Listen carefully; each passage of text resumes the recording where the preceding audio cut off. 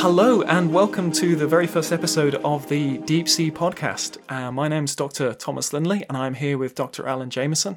And we've gotten together to try and produce a podcast. It felt necessary for a start. I can't believe there wasn't a podcast on the deep sea. There is some weird and wild podcasts out there, and I can't believe somebody hasn't decided to do this.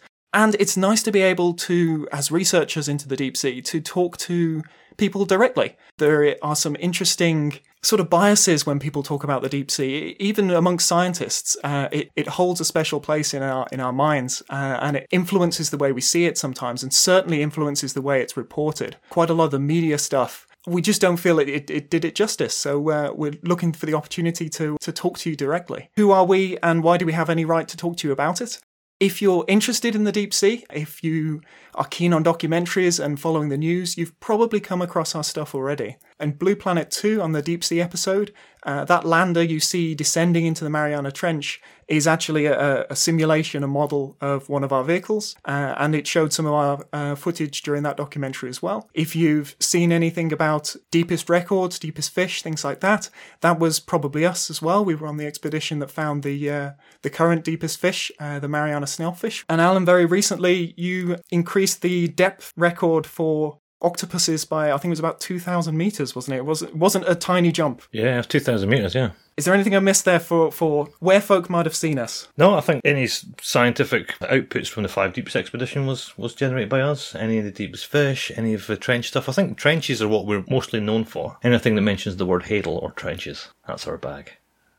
So when we talk about the deep sea, we commonly, basically it means once you've left the bit influenced by land, once you've left the shelf.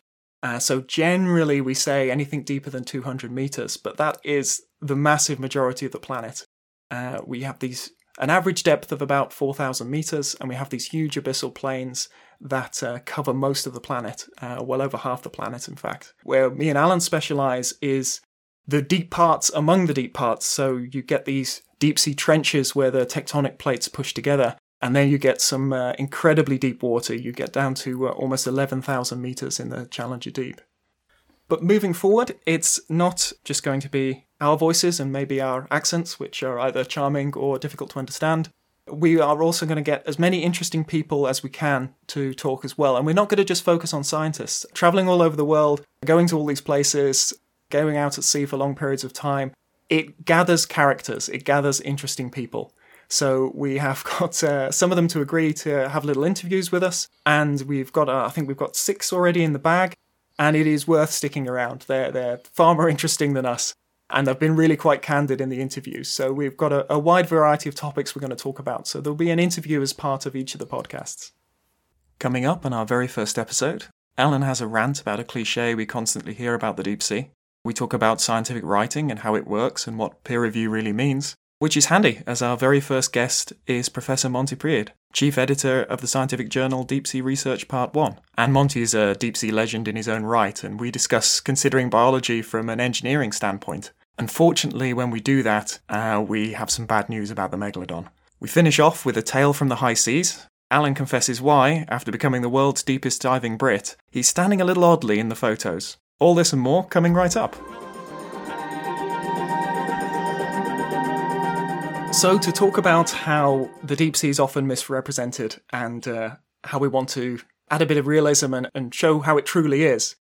And Alan, I heard, and I was taught, and I believe, that we know more about the surface of the moon than we do about the deep sea, and that more people have been to the moon than have been to the deep sea. No, don't get me started. No, I know that. I've read that hundreds of times. It's the opener of almost every newspaper article. You can't tell me that's wrong. It is wrong. This is a classic case of self-flagellation in deep sea science. It's one of the things that bugs me probably the most. I think this is probably a very good episode 1 rant. Get this over and done with now. Plus it's also quite topical because there are things happening right now which knocks off some of these things that were already stupid and now we're actually genuinely, totally and utterly stupid. So there's this phrase that we know more about the surface of the moon than we know about the deep sea. And it is just ridiculous. It's one of these misleading statements that it's used in almost every deep sea related article or speech or media coverage or whatever it may be.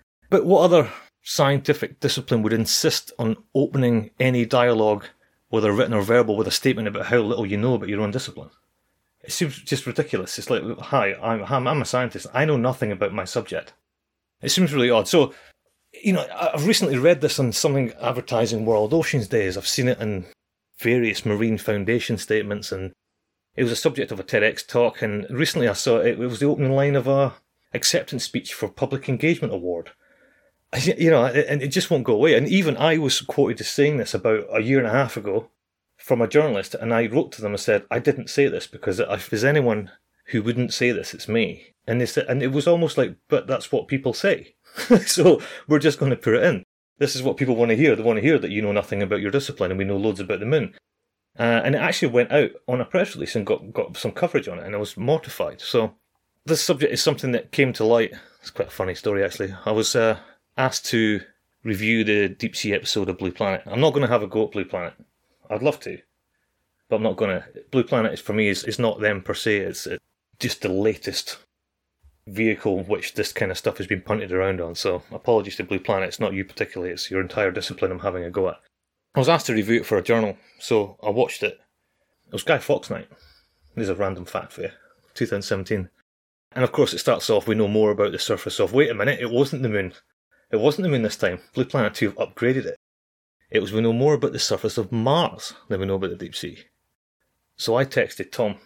I actually got a transcript of this text conversation.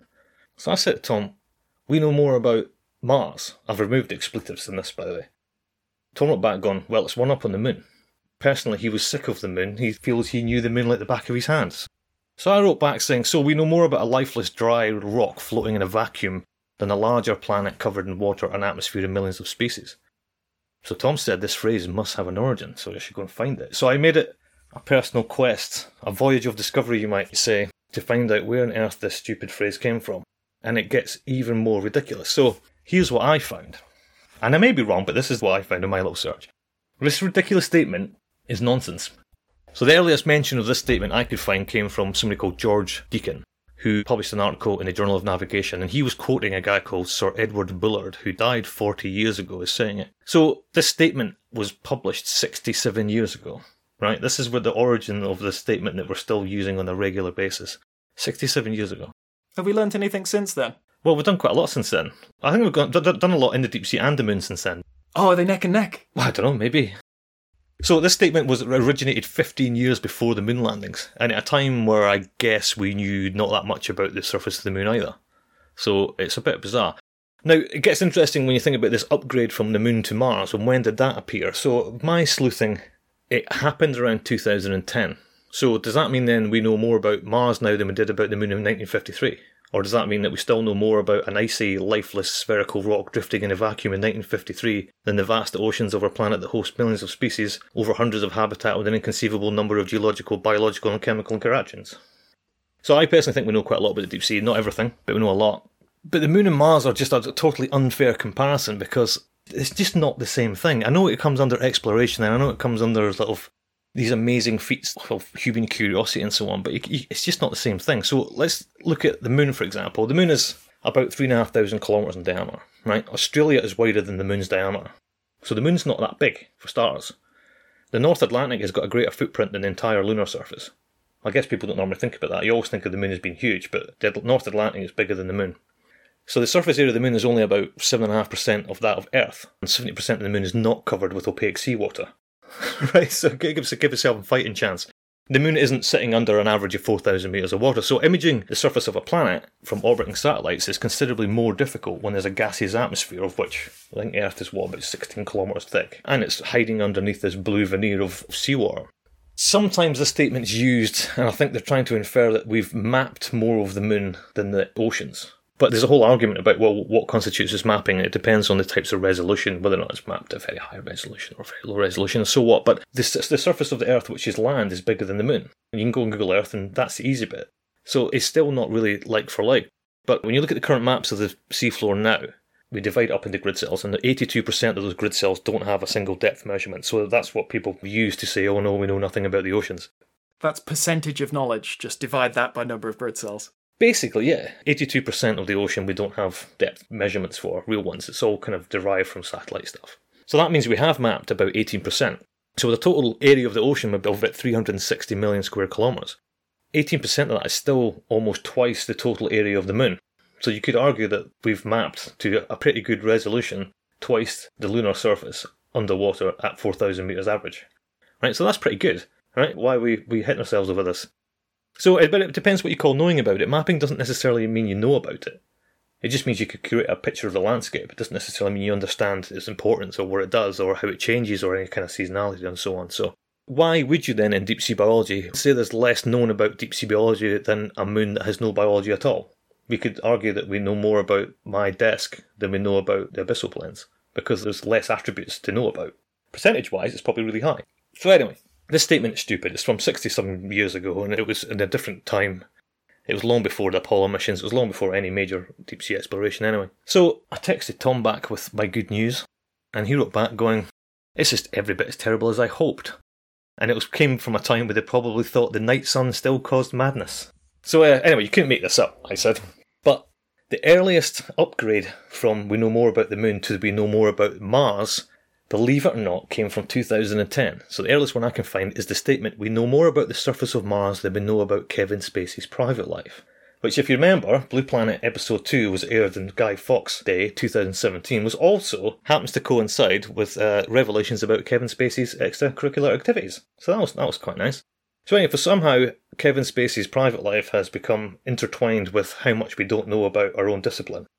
I couldn't mention any of this for the review, so I didn't do it. So the next one that really bugs me as well is more people have been to the moon than have been to the deepest point on Earth.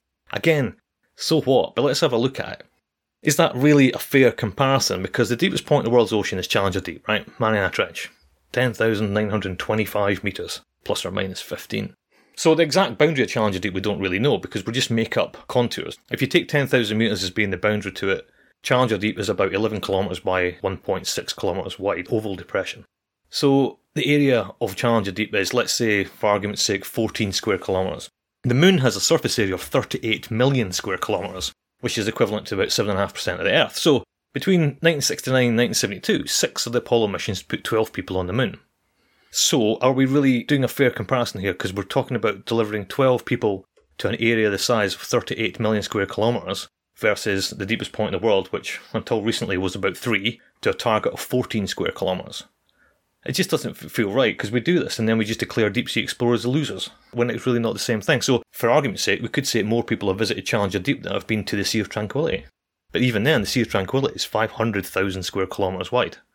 So, it's perhaps not a useful analogy, because the technology, the cost and the effort in these types of exploration are as polarised as the types of environment they explore. So I don't think we should do deep-sea exploration injustice through unfair analogies like this. But I think we can turn it on its head, and actually, if you really had to go down this route, we could show that deep-sea exploration is not as chronic as people like to think it is.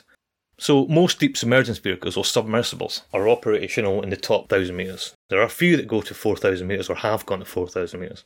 And there are some that are rated to 6,000 metres, and there are a very few, historically and currently, that can go all the way.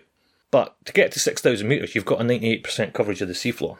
So it's that 2%, right? If you're going to go for the hero dives and the hero stories of who got to the top, who got the deepest, if you want to go into that comparing with the moon stuff, let's, rather than say who got to Challenger Deep, who got to that 14 square kilometres at the bottom, how many people have got to that last 2% who have broken that 6,000 or 7,000 metre mark in something that could go all the way? It becomes much more interesting. Currently, there are only 2 operational submersibles capable of getting to 6,000 metres, or a little bit more. And that's the Chinese submersible and the Japanese submersible, but they're not rated to full ocean depth. So to get to 6,500 or 7,000 metres with no subs means that you've gone to the maximum depth they can go to. So let's take 7,000 metres as cut-off. Who's been deeper than that, and who could have gone all the way but didn't because they were doing it for science and not for hero dives? So if you tally up those who have only just crossed the Hadal boundary to these other submersibles, that is probably actually quite a lot.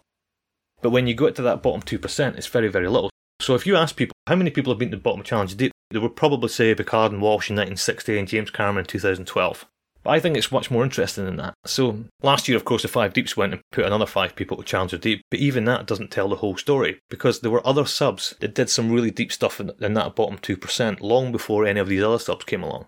The one in particular is called the Archimede, which is a French Navy submarine. It was commissioned in 1961.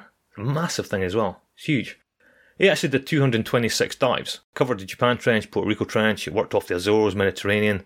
26 of those dives were deeper than 5,000 metres, and of those, 17 were deeper than 6,000. Of those, 11 were deeper than 7,000. So that's quite impressive, right? And nobody's really heard of the Archimede, and it was partly because they were doing good science and doing some really interesting work all over the world. But at the same time, Trieste had banged the deepest place in the world, and that's the one that stamped in everybody's psyche, and nobody really bothered about this other one, even though it was doing more and actually doing real exploration and so on.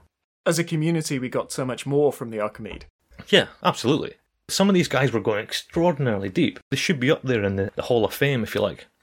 So, if you take the Trieste, the Limiting Factor, the Deep Sea Challenger, and the Archimede, these are these 4 subs that have been very, very deep. There has been, I would say, 26 full ocean depth dives.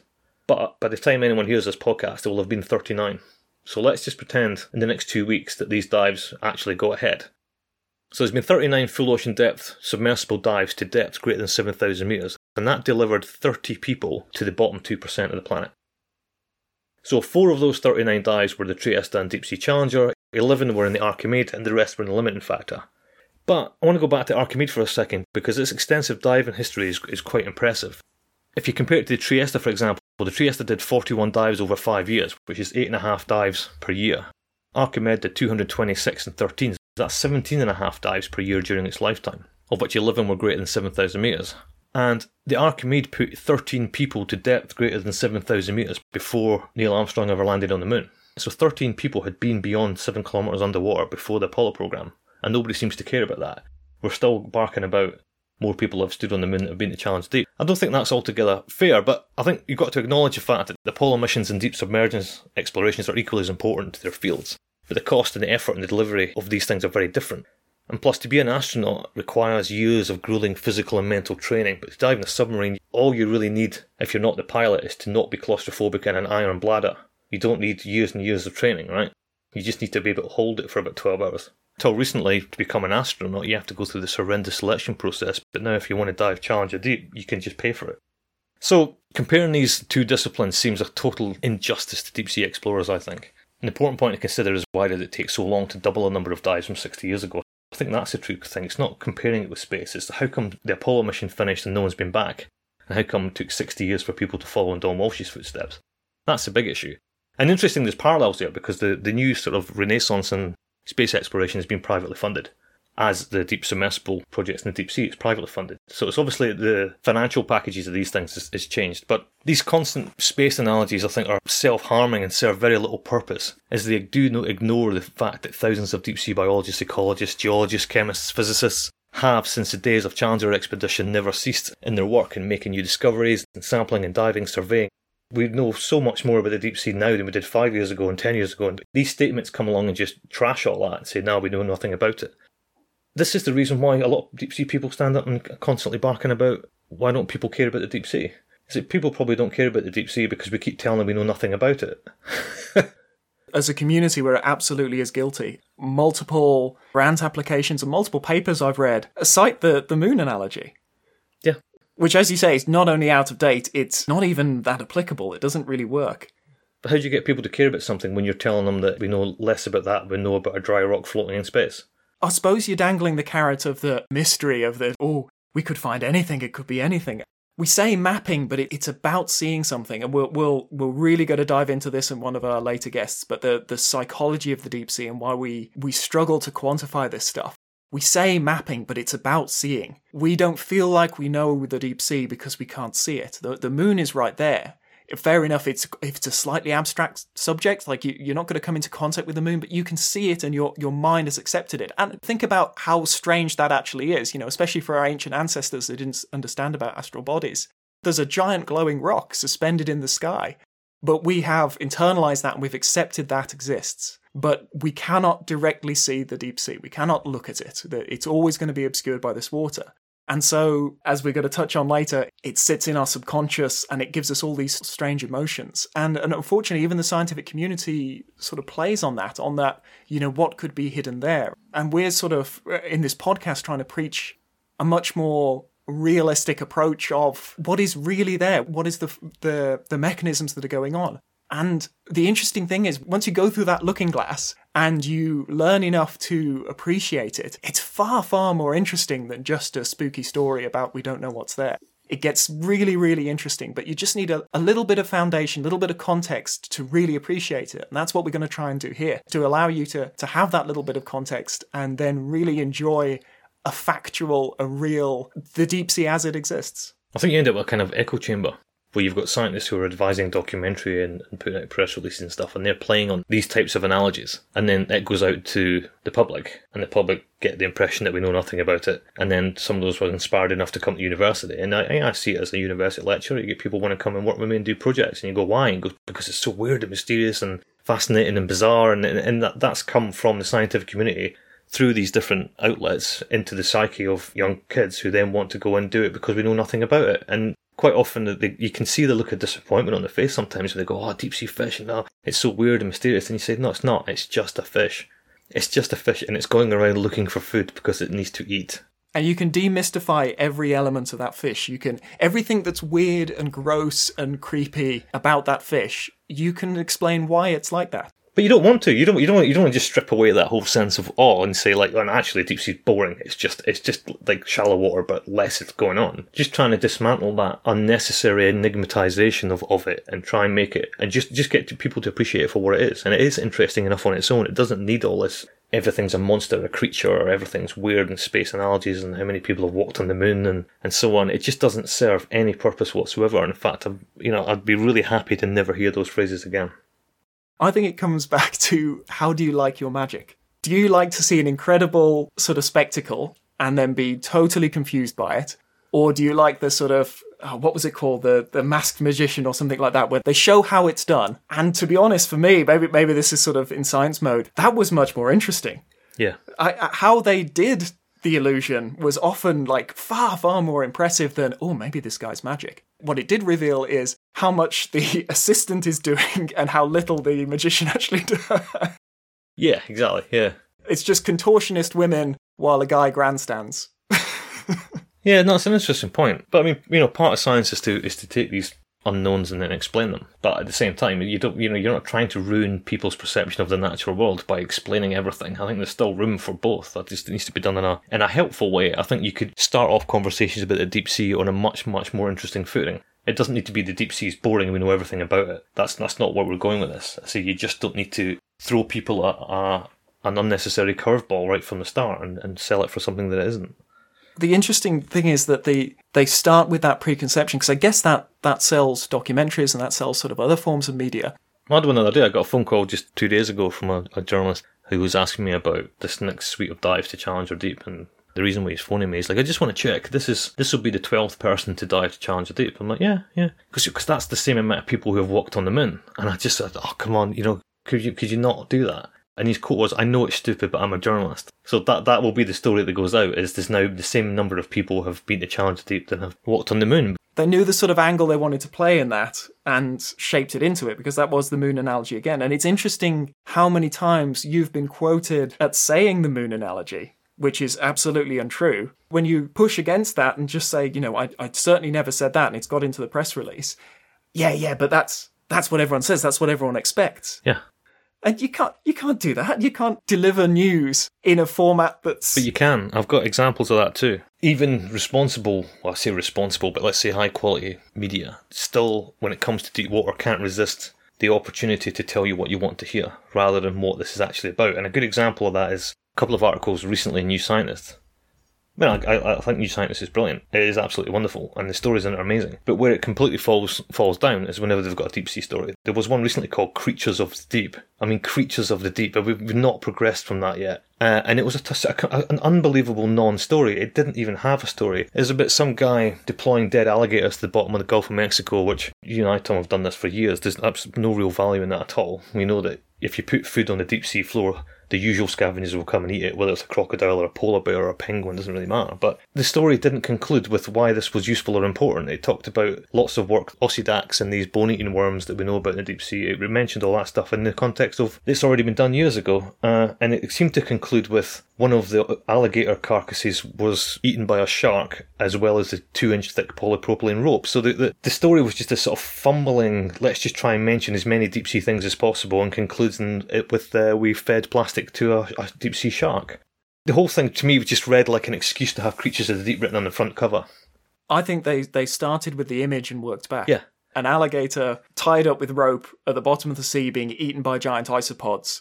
That is a cool image. And then a sort of retroactive, giving the people what they want. Here is a freak show. Here is some monsters. Yeah. And a weak article to associate with that. Any other publication, fair enough. But in New Scientist, that was an experiment. There was a hypothesis. That was to prove something. That was to investigate something. And it wasn't to produce a picture which looks like a heavy metal album cover. Yeah. Which is weird because about 2 weeks beforehand in New Scientist, there used to be a little column that said good scientific things in news and bad scientific things in the news. And the one at the very bottom of bad was some snipey comment about scientists have started throwing alligators in the deep sea. As if to say science gone mad, it's stupid. And then 2 weeks later, they make it this big spread. But then I've just packed it full of just generic deep sea waffle to justify the photograph. It's the wording like Creatures of the Deep. And then 2 weeks later, on the front cover, it says Monsters of the Deep. So I'm like, hello, Monsters of the Deep. How do you separate a creature from a monster? In my head, it's scale. No. Creatures of the Deep are animals that are still alive. Oh. They're real. Normally, if it gets below 200 metres, it's a creature. If it's above 200 metres, it's a species or an animal. Right? That seems to be the rules of the media. But a monster is either something that doesn't exist that you want you to think exists, or it's a extinct animal. In this case, the monster of the deep. Now think about it. Monster deep. What kind of image is in your head right now? What do you think that is? I'm going Kraken. Kraken? Yeah. Big, scary. Big, scary, rum. Right. The story is actually a 2/3 page story on the Tully monster, which is something that lived around 300 million years ago. And to be fair, it's an ugly looking thing. It's kind of like half squid, half robot arm. Oh, it's close. Yeah, but then you read the actual story and it says it's between 6 and 35 centimetres long and lived in the shallow waters of what is now Utah. So I wouldn't have said anything that was 6 centimetres long and lived in shallow water would ever comprise a monster of the deep. But it's the monster of the deep that gets in the front cover. Yeah. I mean, I did. I flicked through it and said, right, what's this monster? And it'd be more interesting to write a story about why on earth does it look like that. I just think it's bizarre.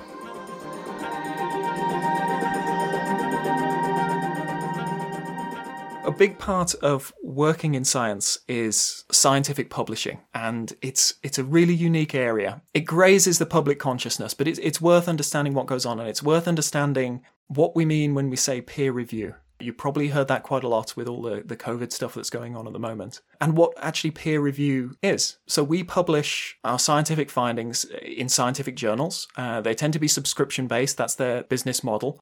And universities and other institutions sort of subscribe to these things. So a lot of the criticism is often that this is a bit of a walled garden, but scientists, for their own careers, they want you to read their work, and also just for the greater human good, they want other people to read their work as well. So we have little loopholes. We do try and make our papers accessible to everyone. And in order to maintain the quality of that, in order for that to mean something, we go through this process called peer review. So you'll produce this document that outlines this experiment you've done, the results you found, and what you think it means. So everything you state within that document should be proven or heavily indicated by your experiment. And anything else you put in there should be referenced. It should be cited. I can't just say, picking something at random. We know more about the surface of the moon than we do the deep sea.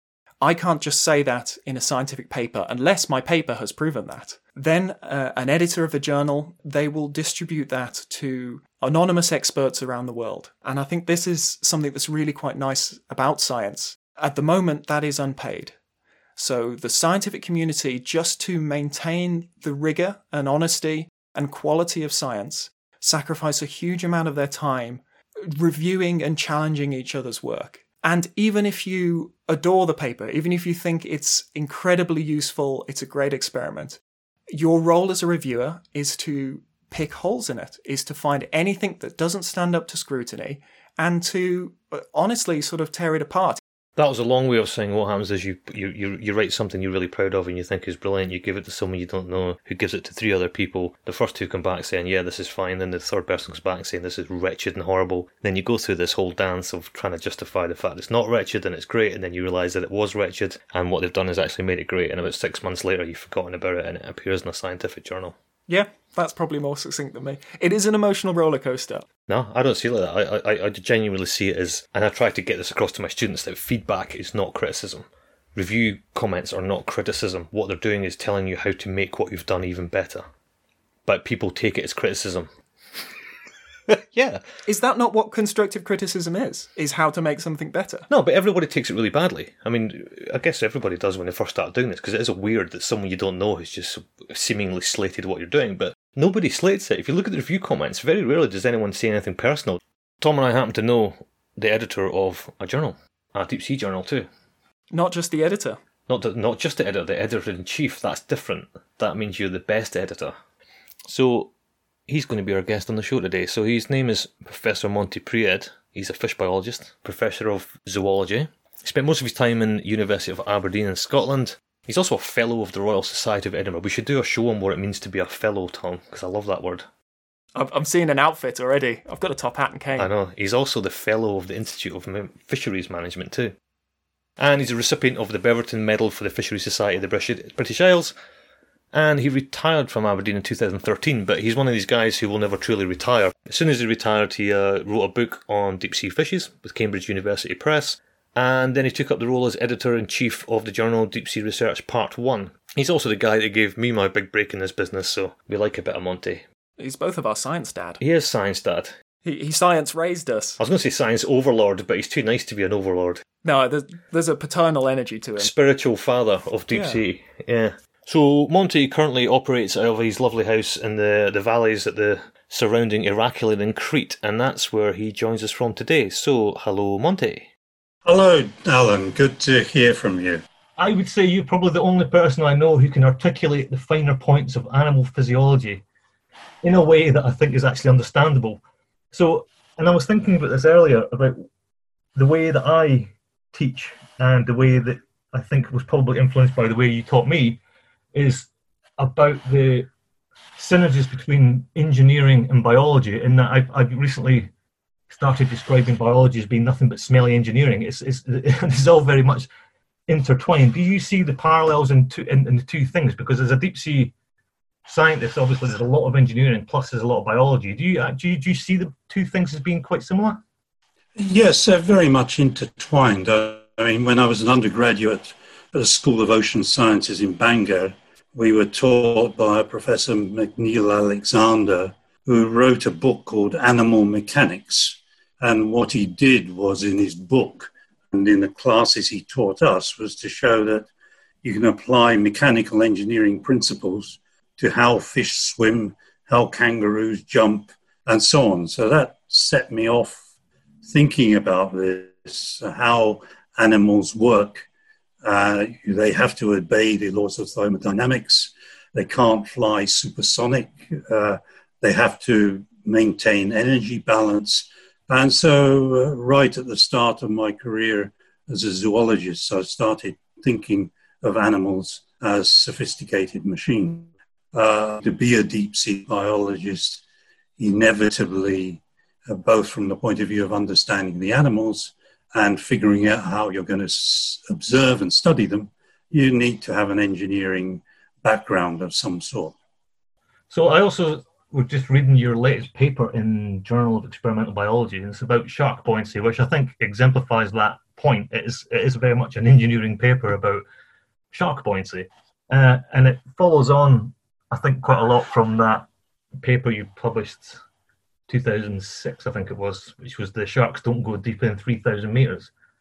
It all sort of ties in as why do some animals have an ultimate depth on it, which isn't full ocean depth. But I remember there being some sort of, you telling me there was an epiphany moment at some conference about the absence of sharks in the abyss.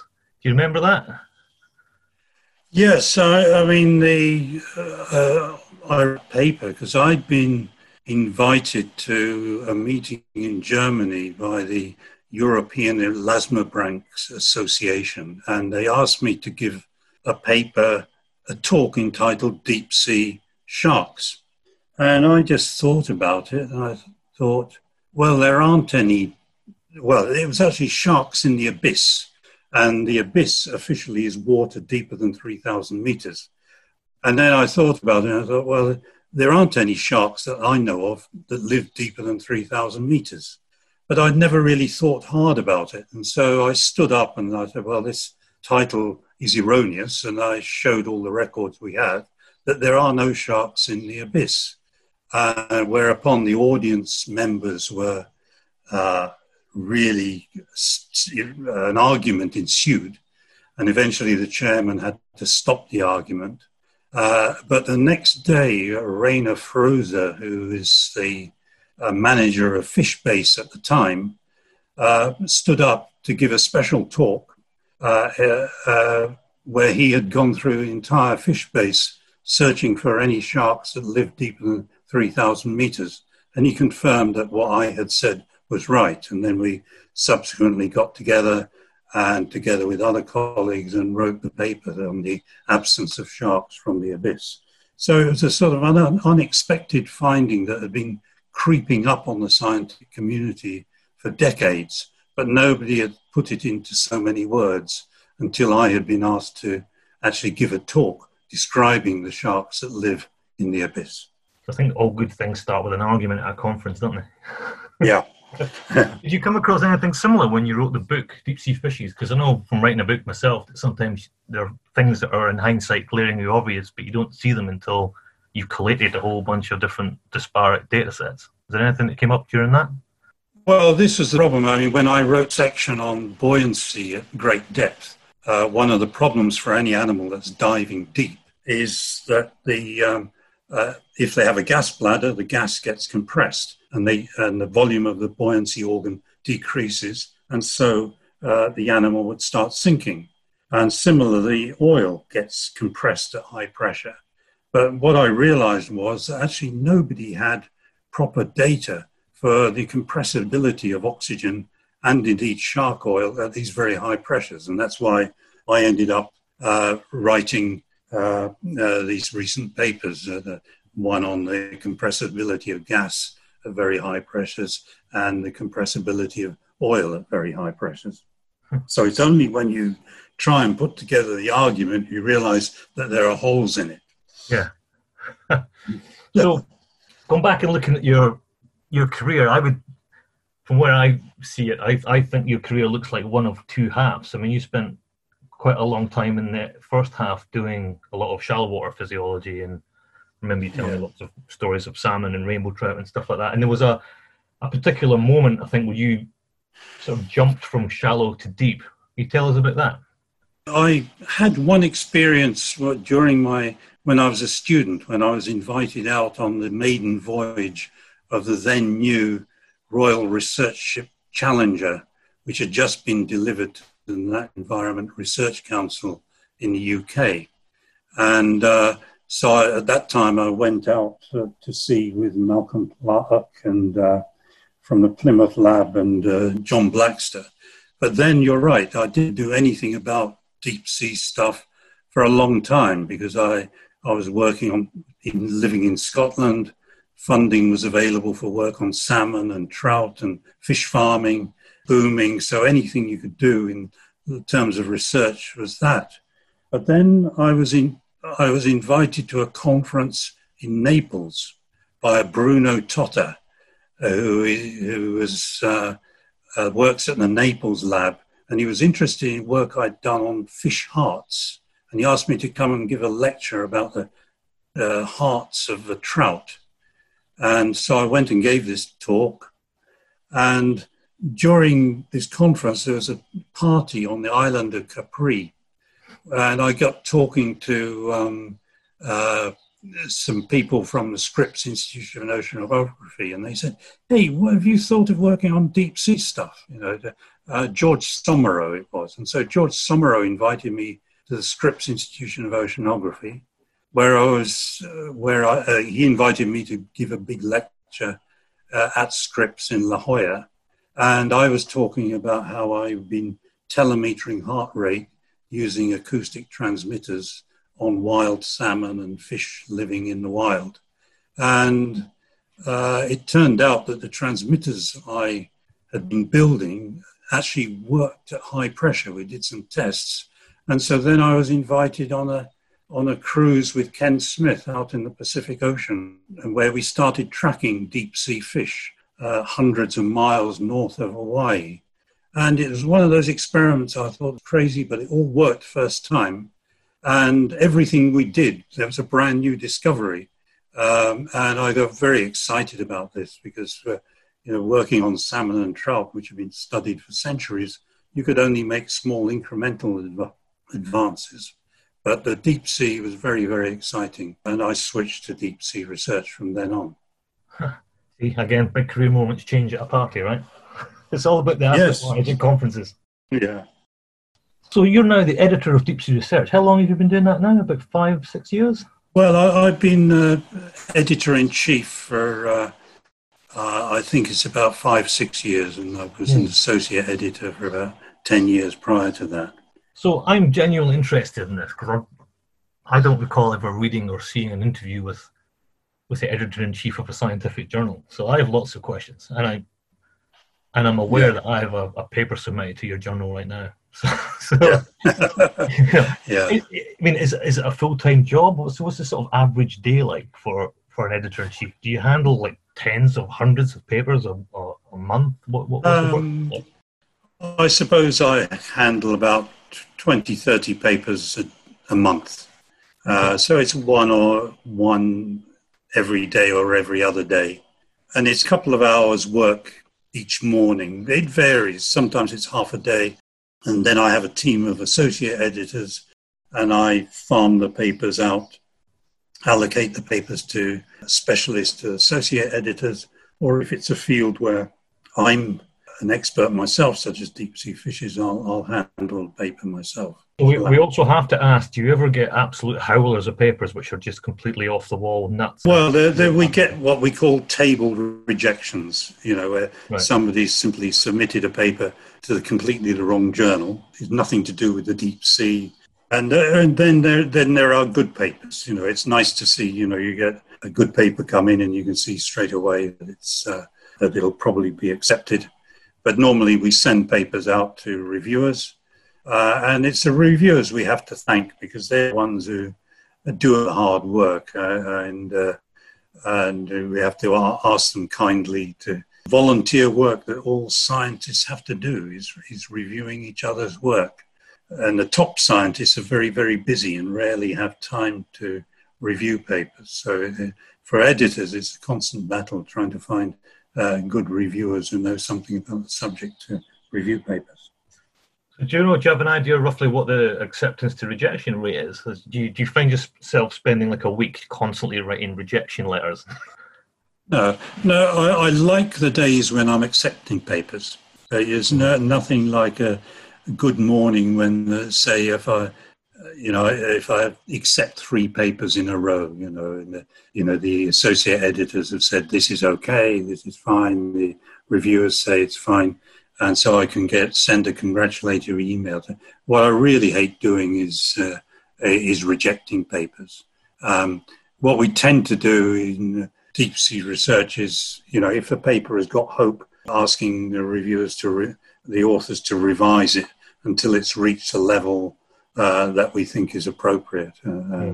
What I really hate is if we ask people to revise it and it comes back and it's still bad. We ask them to revise it again and it's still bad. And then we eventually have to say, well, look, we just reject it, That's the worst kind of rejection. I don't mind quick rejections. Sometimes I just say, well, sorry, this isn't so interesting to us. You may well, because you have to remember deep sea research is a very broad journal. I mean, we do deep sea microbiology, we do geology, undersea volcanoes, and atmospheric science, and so on. So sometimes somebody sends in a paper on some kind of plankton, and you say, well, it's not quite important enough to go in deep sea research. This can go in a plankton journal or a crustacean journal or something like that. that. So in general, I see it as a matter of helping the authors to publish in the most appropriate journal they can, and if it's a deep sea research one, so much the better. Thank you very much for giving that little insight into your career and being the editor-in-chief. And the last question that we're going to ask all our guests is, what's the best party you've ever been to? I think the best party I've ever been to is probably that party on Capri, where I first made contact with the people from Script. It was just the whole atmosphere of the island of Capri. The wine was fantastic. The hosts had actually laid down the red wine 2 years previously. That was part of the symposium planning.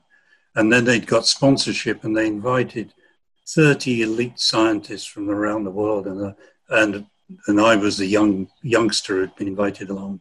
And it was a beautiful experience in the sense that, the environment was great, the food was fantastic, the views of the sea. And this is where the Roman emperors used to enjoy their holidays, And I thought, this is the life, Brilliant. A party that changed the course of your career forever. Yeah, no, that was an added bonus on top of a very good party. Well, thanks very much, Monty Priede. Thanks for your time, and good luck with Deep Sea Research Part 1. Thank you. So that was Monty. Really grateful to have him. We'll jump on any excuse to have a chat with Monty. Like we say, he's our science dad. His paper on sharks being absent from the greater depths of the ocean is freely available. So I will post a link to that, and anyone who's interested in that can look into it. It is a great one to read to counteract some of the more interesting YouTube videos I always come across. Megalodon, the extinct giant shark, is not hiding away in the ocean trenches, as seen in the documentary film The Meg. Monty will outline it in this paper, and I really encourage you to read some of the scientific papers. We'll try and throw some interesting ones your way, ones that everyone has public access to. Scientific writing can seem a little bit dry at the start. We'll try and cherry pick the ones that are quite accessible. In Monty's paper looking at the sharks, he noticed that they very rarely go beyond 3,000 meters deep, which knocks out all of the sort of abyssal plain. It knocks out most of the planet, actually. So sharks and deep-sea sharks tend to be fairly isolated around land masses and seamounts. They don't have the sort of whole planet to play with like a lot of deep-sea fish do. And there's a few different reasons for that. One of the key ones is that sharks use their liver for buoyancy. They use the oils of their liver in order to make themselves neutrally buoyant. And most deep-sea fish, the sort of bony fishes, they use their liver as a long-term energy store. It's expensive to maintain your buoyancy by making fats, basically. It's far easier to have a swim bladder like the bony fishes do, which is basically an internal balloon that you inflate and deflate. You also kind of have to pick which type of fat you're going to make. So the sharks make a few different fats for their liver. They make ones that are not that good at storing energy, but are really good for buoyancy. And they make others that are just as energy stores. But of course, there's not a great deal of food in the deep sea, and sharks may go a long period of time between meals. And you can't start burning through your source of buoyancy, the thing that's keeping you up in the water, in order to hopefully find your next meal. Sharks tend to actually break down their tissue rather than their livers. The liver is too important for buoyancy. Basically, the way that sharks operate becomes more and more expensive energetically once you go beyond about 2,000 meters. We've never really seen sharks much further beyond around 3,000 meters. So I'm afraid the Megalodon has probably left us. It's probably not hiding out there in the ocean. I'll never say it's impossible, but we've been sticking bait into the deep sea for a long time now, and we've attracted loads of nice big gnarly sharks, but we've not seen a Megalodon yet. That would be a good paper. Part of our work often means that we travel all over the world to some pretty rare and unusual and inhospitable places, and that generates some good offshore stories. So as part of this, to sort of juxtapose the science, a little bit of adventure, a little bit of tales from the high seas. Did you have one for this episode, Alan? Yeah, there's one I was thinking of the other day, because it's a story that I kind of forgotten about because I wasn't going to tell anybody. Well, I couldn't tell anyone at the time, so it's a story that you need to... So this is an exclusive? I guess so, yeah. No, it's one of these stories you've got to tell backwards. It was after the first time I did a proper deep submersible dive in Java Trench. there's a whole bunch of photographs of me stood on the deck of the boat, standing at a bit of a funny angle. It looks like I've got a bad back, right? I've kind of stood there going, ooh. And it's weird now, you look through the photographs and no one's ever commented, why is Al standing in such a weird position? It's a really weird stance. You've been stuffed into a titanium ball for 12 hours. We assumed you'd just taken on the shape of the ball. Well, everyone just assumes that because... there is an element of that when you sit in a little ball for 12 hours, your back does tend to seize up because you can't move your legs. It is quite uncomfortable, but that's not quite the reason why I was stood at such a jaunty angle. But that subdive was one where the hatch was leaking until about 5,500 metres deep. It was one we accidentally drove the sub underneath an overhang at 7,200 metres, and it was just an amazing dive, but I knew it was going to be brilliant, so I wasn't going to tell anyone what had happened in case they pulled me from the dive. So the only person who knows to some degree what was going on was a captain, who shall remain nameless. So I asked him for some painkillers that morning, and I took quite a lot of painkillers that morning because there was something wrong with me, and it wasn't just my bad back. About a week before we flew to Bali to do that, I was on the living room floor just mucking around with the boys. That's my children, that is, not the lads. But at one point I was on the floor and all three of them were piling on my back, and I sort of lifted myself up and I felt something snap in my ribcage. I thought, oh, you're kidding. And just before I flew out to join the ship in Bali, I thought I was long overdue a night out with my mate Dave. And everyone's got a mate Dave. So I went out in Edinburgh. But at some point in that night, Dave actually punched me straight in the rib that had cracked due to the rumbling and tumbling of children a week beforehand. So loved ones had assaulted you on two separate occasions? Yeah, my kids had started something and then Dave had just obliterated something in my ribcage, and it was absolutely killing me. So the morning of the dive, I thought, this is going to be my first hail dive ever. This will be the first time a British person's have been in a hail zone. No one's taken this away from me. So I took a whole bunch of painkillers. Of course, by the end of the dive, the painkillers have long worn off, and I'm trying to climb up through the trunking of the sub and everything else, and my ribs are clicking away. Just rattling loose in there. And there's these weird photographs of me stood on the top of the sub like, hi everybody, hi. I never told anyone that because they'd probably think I was a bit reckless and I shouldn't have done it. One of these big moments in aerial exploration, and it was nearly ruined by a punch from my mate Dave. So that's us for the very first episode of the Deep Sea Podcast. We are all in lockdown. We are very new to this, so please forgive us if the first episode is a little bit clunky. But I think there's something here. I think if we find our footing and get this sounding a little bit slicker once we get the hang of it, I really will encourage you to stick around, mainly for our guests, even if you find us really irritating. We've got some incredible guests on the way, and to tease the next episode, we will be talking to Don Walsh. He's most famous for being one of the first people to dive the Challenger deep, but as soon as you start talking to him, he's full of stories, and it's a shame that people always ask him about that. Is there a good sort of summation of Don, Alan? Don's just a legend, isn't it? That's what he's made a career of. He's just Don Walsh, the legend. Can you summarise roughly why he's famous? Why we know of Don Walsh? Well, he's famous because he was the lieutenant who took the Trieste down to Challenger Deep in 1960, and then he was a submarine commander and an explorer and did a lot of work with oceanography and so on. But he's just a really switched on, unbelievably influential old chap who really doesn't ever take himself too seriously. He'll win you over, so even if we sound slightly clunky and we drive you insane, it's worth tuning in next time to hear from Don. So thanks all for listening. This has been the Deep Sea Podcast with Tom and Alan. This was supported by our company, Armatus Oceanic. If you want to explore the deep sea yourself, we can help you do that. But if you want to bring the deep sea to your audience, if you want facts and storytelling about the deep sea, then we can help with that also. And we'll see you next time.